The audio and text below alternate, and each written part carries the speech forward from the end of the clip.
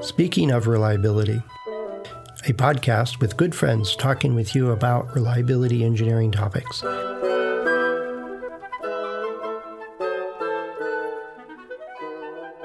Welcome to Speaking of Reliability. This is Fred Schenkelberg. And this is Chris Jackson. And Fred and I were debating about how much we and other people like us are worth. Apparently it's $28 an hour and 28 cents. Well, yeah, I was talking to a colleague the other day and reminded me of a story of years and years and years ago. I was doing a webinar series inside a company and saw this presenter. She did a absolutely brilliant presentation. I thought this would be such a great message to bring across into our program and all that good stuff. And she said, yeah, that'd be fun. And I have to, check with my boss and do that kind of stuff. And she worked for some government organization. And she said, the hang up is I have to figure out how to enter that time on my time card. And she didn't want to take a day off to, or do that kind of thing, which I understood. So she said, I have to apologize. I have to ask you to pay for my time and then I can do it. Oh, okay, no problem. And then she said, but I'm kind of embarrassed to tell you that they want me to charge you $28 or $25.28. Is that what you're getting paid? She goes, oh no, that's not what I got paid, but that's what they think I'm worth for an hour. So that's the hourly rate, to clarify. Yeah, no, yeah, and it was. I asked her, "Do you get more than that?" And she goes, "Oh yeah, I make more than that on my paycheck, but that's what they told me to charge you for my time." And then I didn't. I bit my tongue because I knew she was working in an extremely large bureaucracy. So I thought, all right, whatever, it's well worth it. Your message and your presentation was brilliant. I'm looking forward to it. So we went ahead and did that. And it's a whole different story of how long it took us to actually get a payment to them that they accepted. It's like, good grief, what kind of bureaucracy is this? But it brought up the topic and I said, oh, we need to hit record. What are we worth? And it's way more than $28.25 or 28, whatever. Well, maybe. I mean, there's some people that are in our profession that might be a stretch for them. Right. I mean, we've got to be careful with bureaucracies as well, because sometimes those internal hourly rates are while they're expressed in terms of dollars, they represent some other metric that often is only communicated internally within a small group. But either way, yeah, it's more than $28 per hour.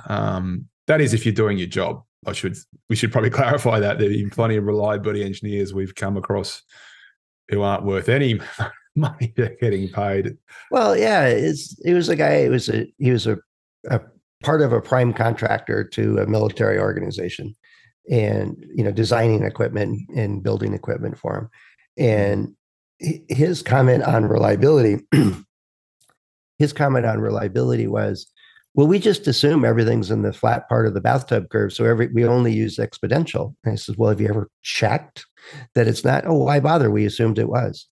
Mm-hmm. Okay, yeah, you're not worth $28. There's probably a negative value there.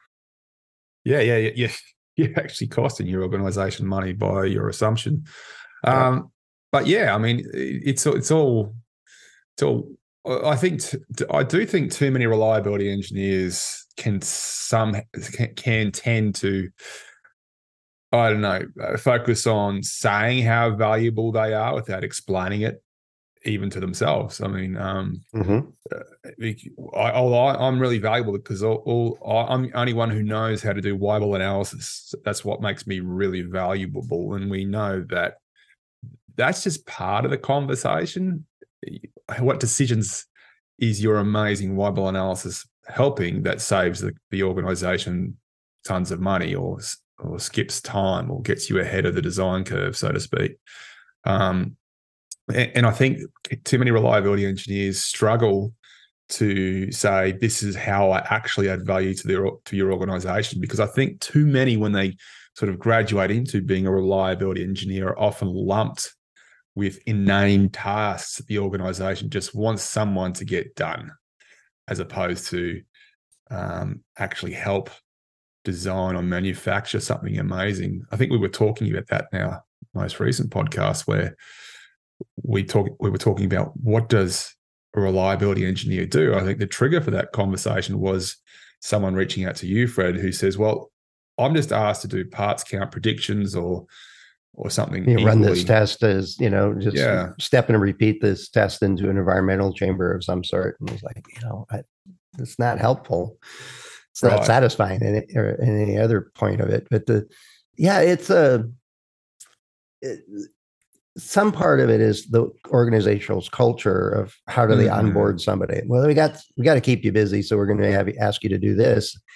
Yet it's one of those where that person needs to say, I'm going to follow this report. Where does it go? I'm going to go talk to that person. Is this useful or not useful? And that takes, getting up out of the lab and head to wherever the destination is and go ask some questions, go poke around. But if you accept doing just what you're doing, well, then you're going to keep putting prototypes into this chamber and record the results and email it someplace. And I don't know about you, Chris, but that's not a satisfactory job, but it's also blind to what difference does it make kind of thing. Mm-hmm. I mean, there are scenarios where if you have a young reliability engineer go into an organization, but he or she is part of works for a good senior reliability engineer, that senior reliability engineer might say, okay, for the first 6 months, you're going to do environmental testing so you can learn about what that's all about. But that's part of a bigger remit where hopefully someone knows what the strategy is, what the philosophy is, and part of the stepping stones is to actually gain hands-on experience with some of the activities. But it's part of a bigger remit. There's grand plans. That person's going to finish that 6 months worth of purgatory with a good understanding of what it's all about. But then the next step would be to say, okay, this is why you're doing it. This is why you need to know how to do that. What do you think about when you should do environmental testing? When should you not?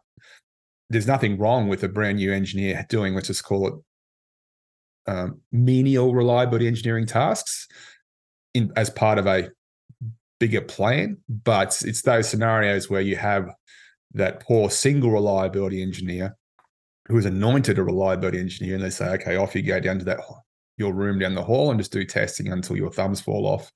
Yeah, or just crank out these Y-will plots and we'll tell you which one's useful when we see it. Yeah. So I mean, that's the challenge, isn't it? So, and I think that was that describes the person who reached out to you recently to say, well, what the hell do we do? Yeah. Well, part of it is also, I think you were getting on it early on, is, well, how does a person articulate their value? Is they say, well, I'm helping the team reduce the failure rate, and so that'll reduce the warranty cost. So that's a good thing, right? That adds value. Mm-hmm. Yeah. Well, how much? How much value are you adding? How do you? And you ran through this with me. It was way back in the class I taught at Maryland. It was, you need to be able to quantify it. All these other organizations, part of the team, come in, they say, well, if we don't have this feature in here, we're going to lose 1/10 of our market share, and that's worth, X amount of dollars. If we ship late, it's $1 million a day of added cost, and we lose this percentage of the market share, and that's ding, ding, ding. Here's how much money we're going to lose, and how much longer before we break even or make a profit or whatever.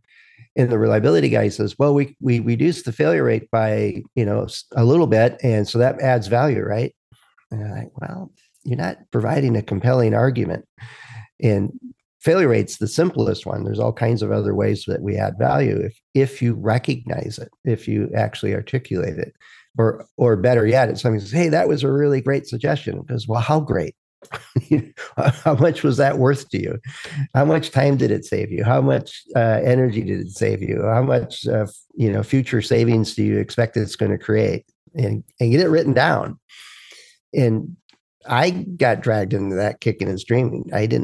I thought this was crazy. I'm an engineer. I do engineering stuff. I don't do this finance stuff, or and it's transformative once you know what difference it makes, and you just ask the question. So we just sent you this report, and you liked it. That's great.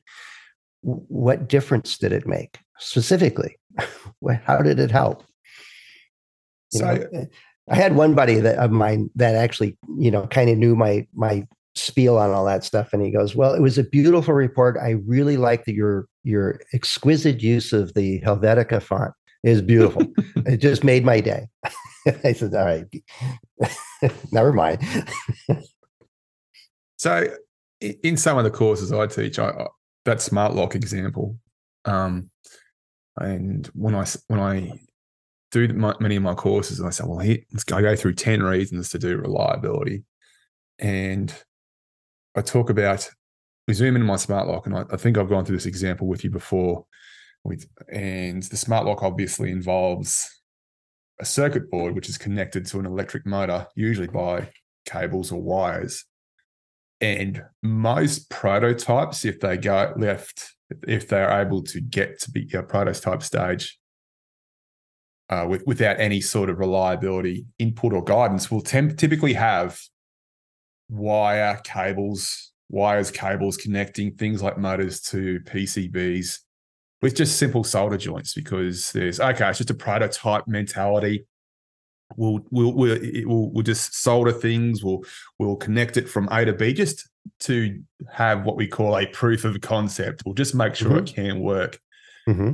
But when I talk about that particular scenario, which happens a lot, the number of prototypes we've walked past where everything's connected by solder and cables and things like that, but they're supposed to be somewhat rugged in their final production prototype. We say, well, what if we think about it right now? What can we do right now to hopefully address what are the problems with what problems might exist with solder joints? And when you think about a smart lock, having solder joints connecting wire cables from the motor to the PCB is a huge problem, because when people slam the doors these smart locks are going to be attached to, that means the solder joints are the only structural things holding that wire, which is now flying about internally within the smart lock as that wire comes to a shuttering halt when that door slams shut. And solder joints aren't designed to do that. Solder joints are there to provide some structural support, but mainly to allow electricity to be conducted from one place to another. So when I go through the example, and for me, are really good at coming up with these corrective actions where we actually design from the very start things like, or incorporate into our design, I should say, things like thicker cable to have a bigger surface area that makes contact with the electric motor terminal, internal clips to secure that cable or wire, have that cable or wire shorter at the PCB, instead of having a solder joint have a socket connector as opposed to a solder joint, which also allows it to be more easily assembled. And we're also able at this stage to, if we're concerned about solder joints, we can put into our test regime things like inspection of those particular solder joints we might be concerned about. So that long preamble is going to lead to a question I'm about to put back on you, Fred. When I run that example and say, look at these wonderful corrective actions, which are borderline free if we put them in our first design, and everyone can say, yeah, that's great. We can do these things. They're borderline free. We can clearly see from our engineering mindset how that will make our smart lock that much more robust. And again, if we do it in our first design, it's that robust smart lock is now essentially free. How do you put that dollar figure you're talking about onto those corrective actions we embed in our first design so they're never allowed to become problems? Yeah. It's one of the dilemmas is that it's hard to put on a spreadsheet someplace in the financial, profit loss statements or all those kind of things that don't actually occur. Yes, right? That's what we're getting at. but backing up from that, and it's similar to what you and I talk about when we get questions about, setting up a test, or I'm writing this study or this thing or whatever. We almost universally ask, so what are you trying to learn? What are you trying to evaluate? What are you trying to do? So in this circumstance, with when you want to estimate a value of some action that is essentially very inexpensive early on in a program to implement these changes, is, well, what's important to the program? And smart lock, let's say it's on it's being sold to Lowe's and Home Depot and other home care, home centers and stuff like that. Is becoming a consumer product, and almost universally is the consumer products have a seasonality to them. We're coming into the prime season for this marketplace for when people do home updates and repairs. It's not a terribly huge incentive to leave your front door open for 45 minutes while you install a new smart lock in the middle of January in the northern hemisphere, when it's windy and snowing and the kids are saying it's freezing, or vice versa for down in Australia, if the middle of the summer and all the critters and insects are flying in and it's hot and humid, and it's equally bad. But there's seasonality to lots and lots of different products. So time to market might be the key thing. And then I highly recommend is go to that program manager that says time to market is our, we have to focus on the schedule. We can't delay it. And says, well, why can't we delay it? What's the ramification of doing that? And it always leads to money. Well, we lose share, cost money to keep the lab going, and so on. And then saying, we probably would have found there's some chance that these issues left unattended today would show up later in the program. And a seasoned or an experienced program manager will go, well, yeah, the reason we've delayed programs in the past is because we find some fatal flaw or some feature doesn't work, or you put a smart lock together and we found out after testing it for 2 weeks, like 2 days before we're ready to ship, that you only get to use it 3 times and then it fails, or some inane thing like that. It might not be the exact same issues that we're recommending you avoid. And it might be this is from what we learned from the previous program, but there's a cost associated with delaying a program. There's costs associated with a higher failure rate. There's costs associated with so on. And sometimes the same argument still applies. If we help them avoid a delay that's going to cost them $10 million, for example, by doing a $100 change early in the program, it's still something that doesn't actually happen. And so the part of it is based on the understanding that there's a real probability we would have delayed the program if we hadn't fixed these early. Because if we had ignored them, experience tells us that we would get them, we would find them later. In worst case, we'd find them after it gets into the market.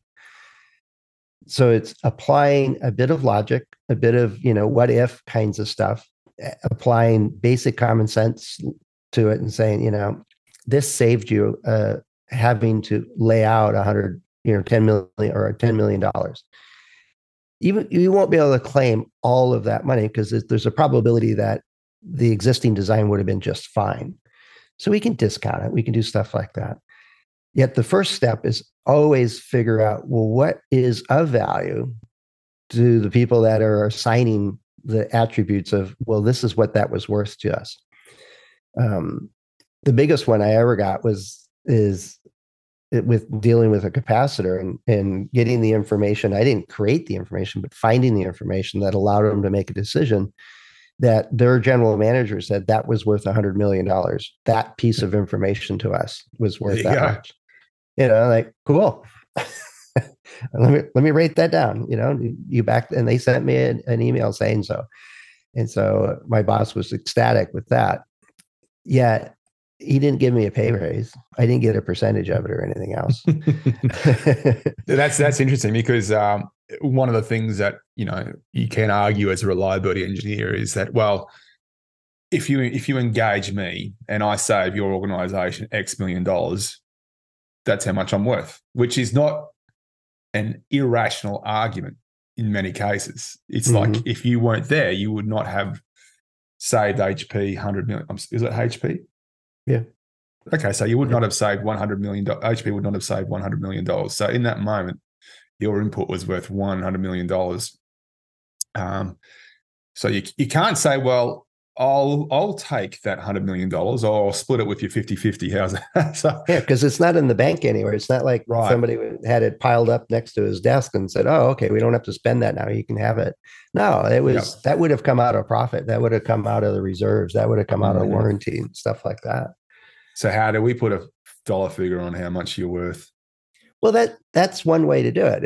It's what you're actually worth. It's in some cases the opposite occurs. Is what's of value is the cost, reducing the cost of acquiring the next customer, improving customer satisfaction, for example. If we make a product that's head and shoulders above any other product out there, it'll get a brand loyalty such that you can charge a premium, such that you get a higher market share, it's just more profitable. It actually creates real revenue, right?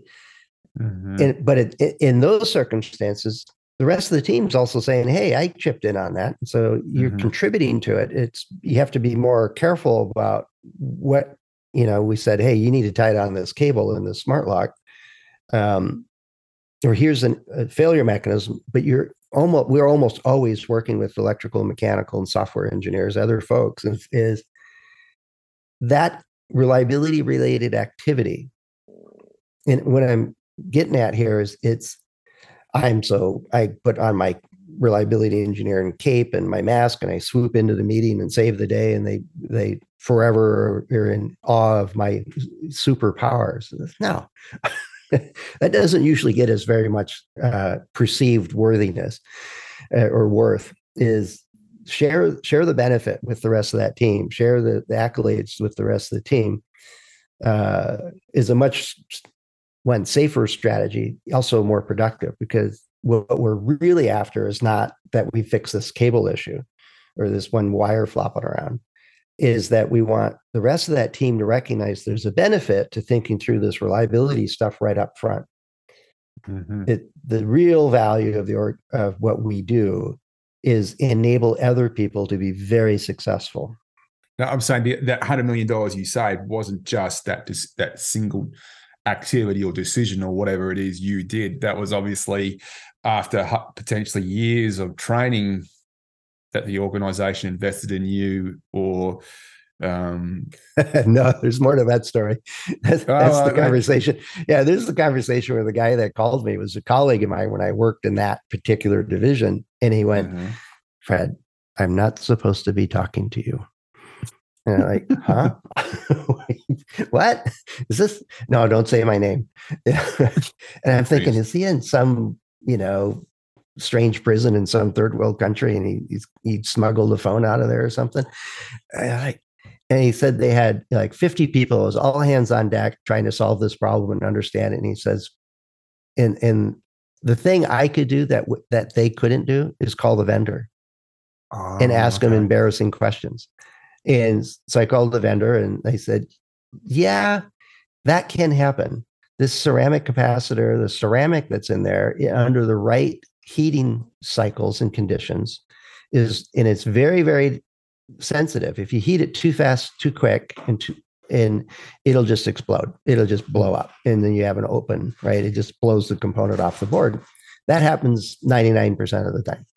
If you have a pulse signal going into it that's heating it up through an existing crack, it will change that dielectric ceramic material into a pretty good conductor. So now you have a ceramic heater instead of a capacitor." And I thought, okay. Do you have evidence of that? And he goes, "Yeah, we studied it years ago, and I can send you a paper, kind of thing." But I got that because I called him and says, "Hi, I'm Fred from HP Corporate." I didn't tell him who I was or what rank I had or what position I had. I had no authority over whether we bought their capacitors or not or anything else. And I was talking to their chief technical officer. So he was very willing to share the information. And then I went to the material scientists in the group that I was working in at corporate and said, does this make sense? And one of them pulled out a book saying, oh, I didn't know they use that ceramic. Yeah, it'll do that. And so after about 2 weeks of, sorting out this, that, and the other thing, gathering this information, I called my buddy back and says, I'm still not allowed to talk to you, but this is what you need to know. And and they were on the verge of pulling a trigger on a major recall for this product line, which they estimated it would cost them $100 million to do. And then this information came in, and my buddy presented it to him, and they said, "Oh, okay, we can deal with that. Let's not do a recall." Right. And so that's where I got the credit for it. It was a pivotal bit of information they didn't have. They were limiting themselves from the getting to. So it wasn't years of study or any investment in me and so on. It was through a back door. Some guy knew I could call somebody. Right. Now, the real value, absolute total actual value of that is that in the next couple of months, and so we told the story without describing this one particular circumstance, is that capacitors can break and they can fail in all kinds of different ways. We did a webinar on it, and there was like a dozen different divisions contacted me, all very similar, saying, we're kind of embarrassed to be asking you this, and then went around and helped all these divisions do the troubleshooting of why their capacitors were cracking. And there was a range of different things they did. Yet within a couple of weeks, I became the capacitor failure expert in the company. And so, and then each one of those divisions then gave us back, well, this is what that interaction was worth. So it was the ripple effect that made the big difference, that let people know that, yeah, one, it's safe to talk about failures. Two, you need to identify and solve these things as you go. And if something happens in the field, understand what's really happening. Do the thorough root cause analysis, fully understand the mechanism. The real value, I don't really know how many people got influenced by all of those activities in all of these different divisions and all these different groups. But if we stand up and say, ooh, I helped tie that cable down, and the mechanical engineer is going to feel, hey, wait a sec, I'm the one that designed the clip. Yeah. Always share the value and look to the long term. And then I think your worth just gets elevated and amplified over and over again. And being able to articulate how much money it saves, whether it's time to market or market share or avoiding a recall or whatever, that's all part of encouraging others to adopt a stronger or more proactive reliability culture. And at that point, you may or may not ever get the bonus or the paycheck or all the other things that are more tangible worth. Yet your resume is immensely stronger than it was if you just did what you're told and never asked any questions. Right. And the reality is that you can't just simply say, well, this is the value I've added, so that's how much you need to pay me, because that's just right. a net gain, a net gain of zero for the client you're trying to woo, and that client could be your employer. Yeah. So yeah, and it's not quite as simple as that. And so there needs to be some nuance there. If you're talking about hourly rates or what have you, you just use the millions of dollars you've saved over the years to justify an increase. But it's very difficult. And I think engineers often struggle to find that right. This is how much you should pay me number, because it has to be subjective to an extent between minimum wage and the value you actually add to your organization. Yeah, no, I agree with you. But yet part of it is that, I mean, the same equation works for everybody in the organization, is that there's a return on investment. You don't get hired to at say $100,000 a year so that you can provide that employer $100,000 in value, right? There's a return on investment. You need to be returning more than what your pay and benefits are. Otherwise, they're losing money on you, kind of thing. So it's part of the trade of working for somebody and what your value is. The issue I run into is that reliability engineers often don't see the value that they're creating and don't articulate it and make it clear that, yeah, they're adding a lot of value. Now, if you hit it out of the park and you get to save a ton of money, yeah, it's not directly related to your pay, because they're going to say, well, the first 3 years you didn't do squat, so now you're on an average where you're almost breaking even, or you're, whatever. Yet it's not just reliability, mechanical, everybody, all the other staff has to have a return on investment. Otherwise, this business model doesn't make much sense. So that only goes so far as to returning but if you're consistently making a difference above what your expected ROI is, whatever that value is, that in my mind, it's not a one-to-one relationship, but it generally good things will happen. You will be tasked with more responsibility. You'll get access to programs earlier in the program. They know that if you're in the room, good things happen, kind of thing, on average.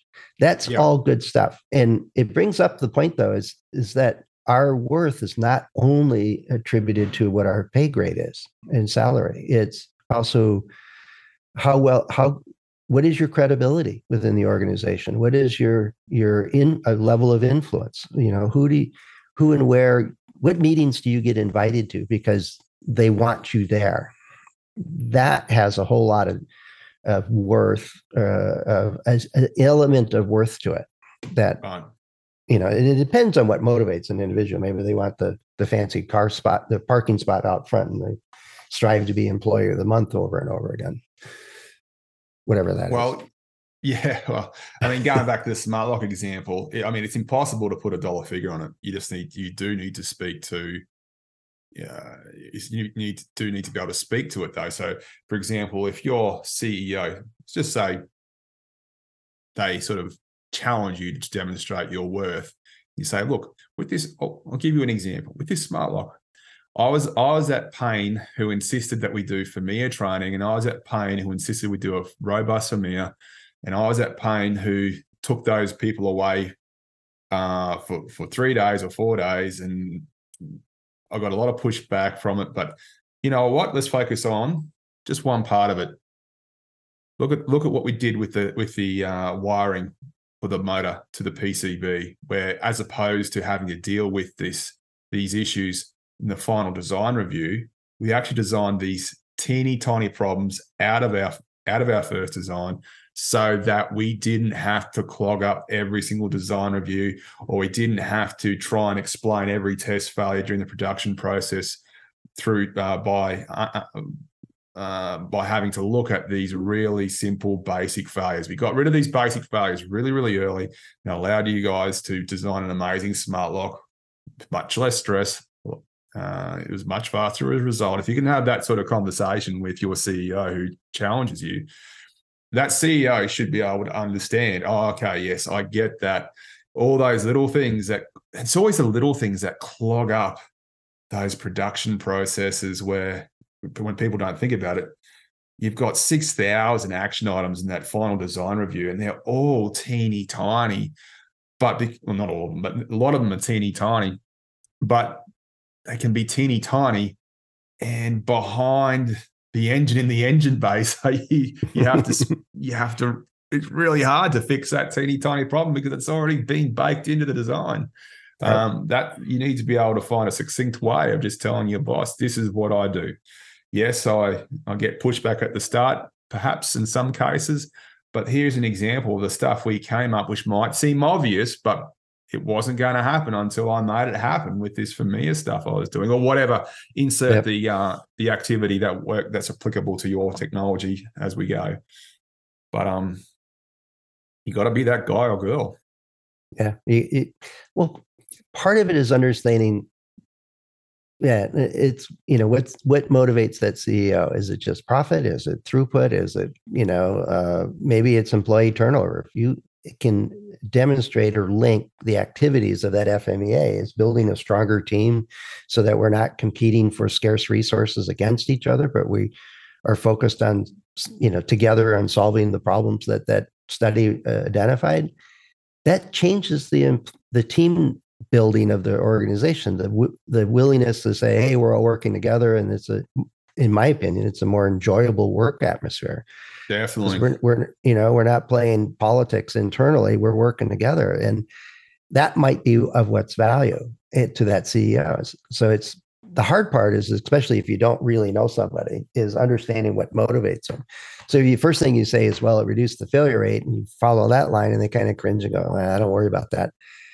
And then say, well, it does this, it does this, it does this, and look for the signals that resonated, and then double down on it. Mm-hmm. That's more advanced, but you got to get in the practice of understanding that just doing your job is great. It's a thing to do. It gets you your paycheck, and that may be of total value to you and your family. That's wonderful. Yet the ability of adding value to an organization is boundless, and it spans the entire organization. And we haven't even talked about customers yet. They're making an investment in your product, that lock, and they want it to work, and you're completely invisible to them. So they may not call up and say, hey, Fred, good job. You saved me a ton of money on this thing, or, ease of use or whatever it was. I really enjoy this product. Thank you. I don't get many calls like that. So I don't get any calls like that. Yet, how do you articulate that and be able to illustrate that these tasks led to these outcomes is often missing in the discussions I have with our peers. They say, well, of course it adds value. All right. Well, how? Mm-hmm. What way? And that worth of job satisfaction, or of actually saving money for the organization, or increasing profitability, increasing customer satisfaction. Those are all different ways of why what we do is of value. It creates worth. And it's completely different than just your paycheck. I actually, when I was at HP, I turned down a promotion because it would put me at the bottom of the rank for the next group. And I said, well, if I stay where I'm at, what pay raise would I get? And it was like 10%. I said, great, because you're doing such a wonderful job. And it says, but we really want to promote you to the next level engineer. And I said, well, what would my pay raise be then? And it would be 2%, because you're at the bottom of the pool and we don't know how well you perform at your new pay grade. Would any of my duties or responsibilities or any of my activities change when I get promoted? No. It's like, that's a whole other podcast where people get employees get frustrated when they have to sort of prove it over and over again. Well, you have to go at the bottom because you have to go at the bottom. But when they hire another employee who might have a similar background, for some reason, it's okay to put them straight into, higher in the structure, higher up. That's I think that's one of the, we don't talk about that enough. That's why a lot of employees move from organization to organization. It appears as if the only time they truly get valued, in many cases, when they're having that interview, because the employer fears losing that candidate if they don't actually have that conversation. They just don't fear the internal promotion or the effects of not internally promoting appropriately. But that's a whole different. That's all another podcast. Yeah, we can come back to that. But anyway, I don't know, Chris, if we hit the mark on here. Is that, how do you attribute worth to a reliability, or what are we worth? Mm-hmm. To me, our worth is tied with our ability to make change, to influence things, to help the organization create the products they were trying to create with the reliability and availability targets, maintainability targets that they were trying to do, and see how important hitting those things are to customer satisfaction, to marketing, to all these other aspects of it. And I think by popping your head up out of your cubicle and saying, well, where does this information go? What is actually of use for us to make a difference and achieve these goals? Well, that's not taught in school all that often. So we got to help people understand that, we're not there just because somebody woke up and said, hey, we need a reliability person here today. No, it's because you have the potential to add a lot of value to the organization and to your customers. And so recognize that. Well, I think one thing is that if you don't know why you're valuable to the organization, don't expect your employer to do that for you. If you can't understand how you add value, then don't get upset when you don't feel valued. That's right. that's on you. Yeah. Now so I think that's the gist of this podcast. Is you got to raise your own awareness and recognize when it makes a difference, and then make sure others know it. And share the successes, and but make sure that the connections of what you're doing actually resonate with. Oh, that's why that good outcome occurred. Oh, okay. I'm glad you're here, Chris. That's a great job. And then you can say, pay raise? Yeah. Wait, it's funny how that doesn't work all the time. You get a CRE certification, you expect this big pay raise. And I'm like, get back to work. Go show me what you actually can do. But there you go. I mean, if you have a CRE and you're applying for a new job, statistically, it's been shown that you will most likely be able to interview for positions that have high salaries. That's one of the real issues you have when you're an internal employee. Yeah. No, I guess we got to come back with another podcast on this. Yeah. No, so if you're listening to this, and you got some ideas of, what are you worth, or you want to share, how do you consider what your impact has been, or your value has been, your worth is, let us know. Head over to accendoreliability.com/go/SOR, and you can find a couple of ways to get in touch with us. Chris and I and the other hosts are available through LinkedIn and through our About pages. And this was all sparked by a conversation that reminded me of, a poor person caught in this bureaucracy that valued her at $28 an hour. And it was like, okay. And she was, in my mind, just her 1 hour presentation was priceless. It started a conversation in the organization that would not have happened otherwise. And it helped move the culture along. It was great. So next time I saw her, I bought her a cup of coffee. So we were even. So anyway, thanks, Chris. Talk to you later. Always a pleasure. Thanks for listening to Speaking of Reliability. We invite you to join the conversation. If you have a question or a topic that you think we should discuss in a future show, please let us know. You can find a comment box below the episode show notes, or just leave a note as part of a review on iTunes.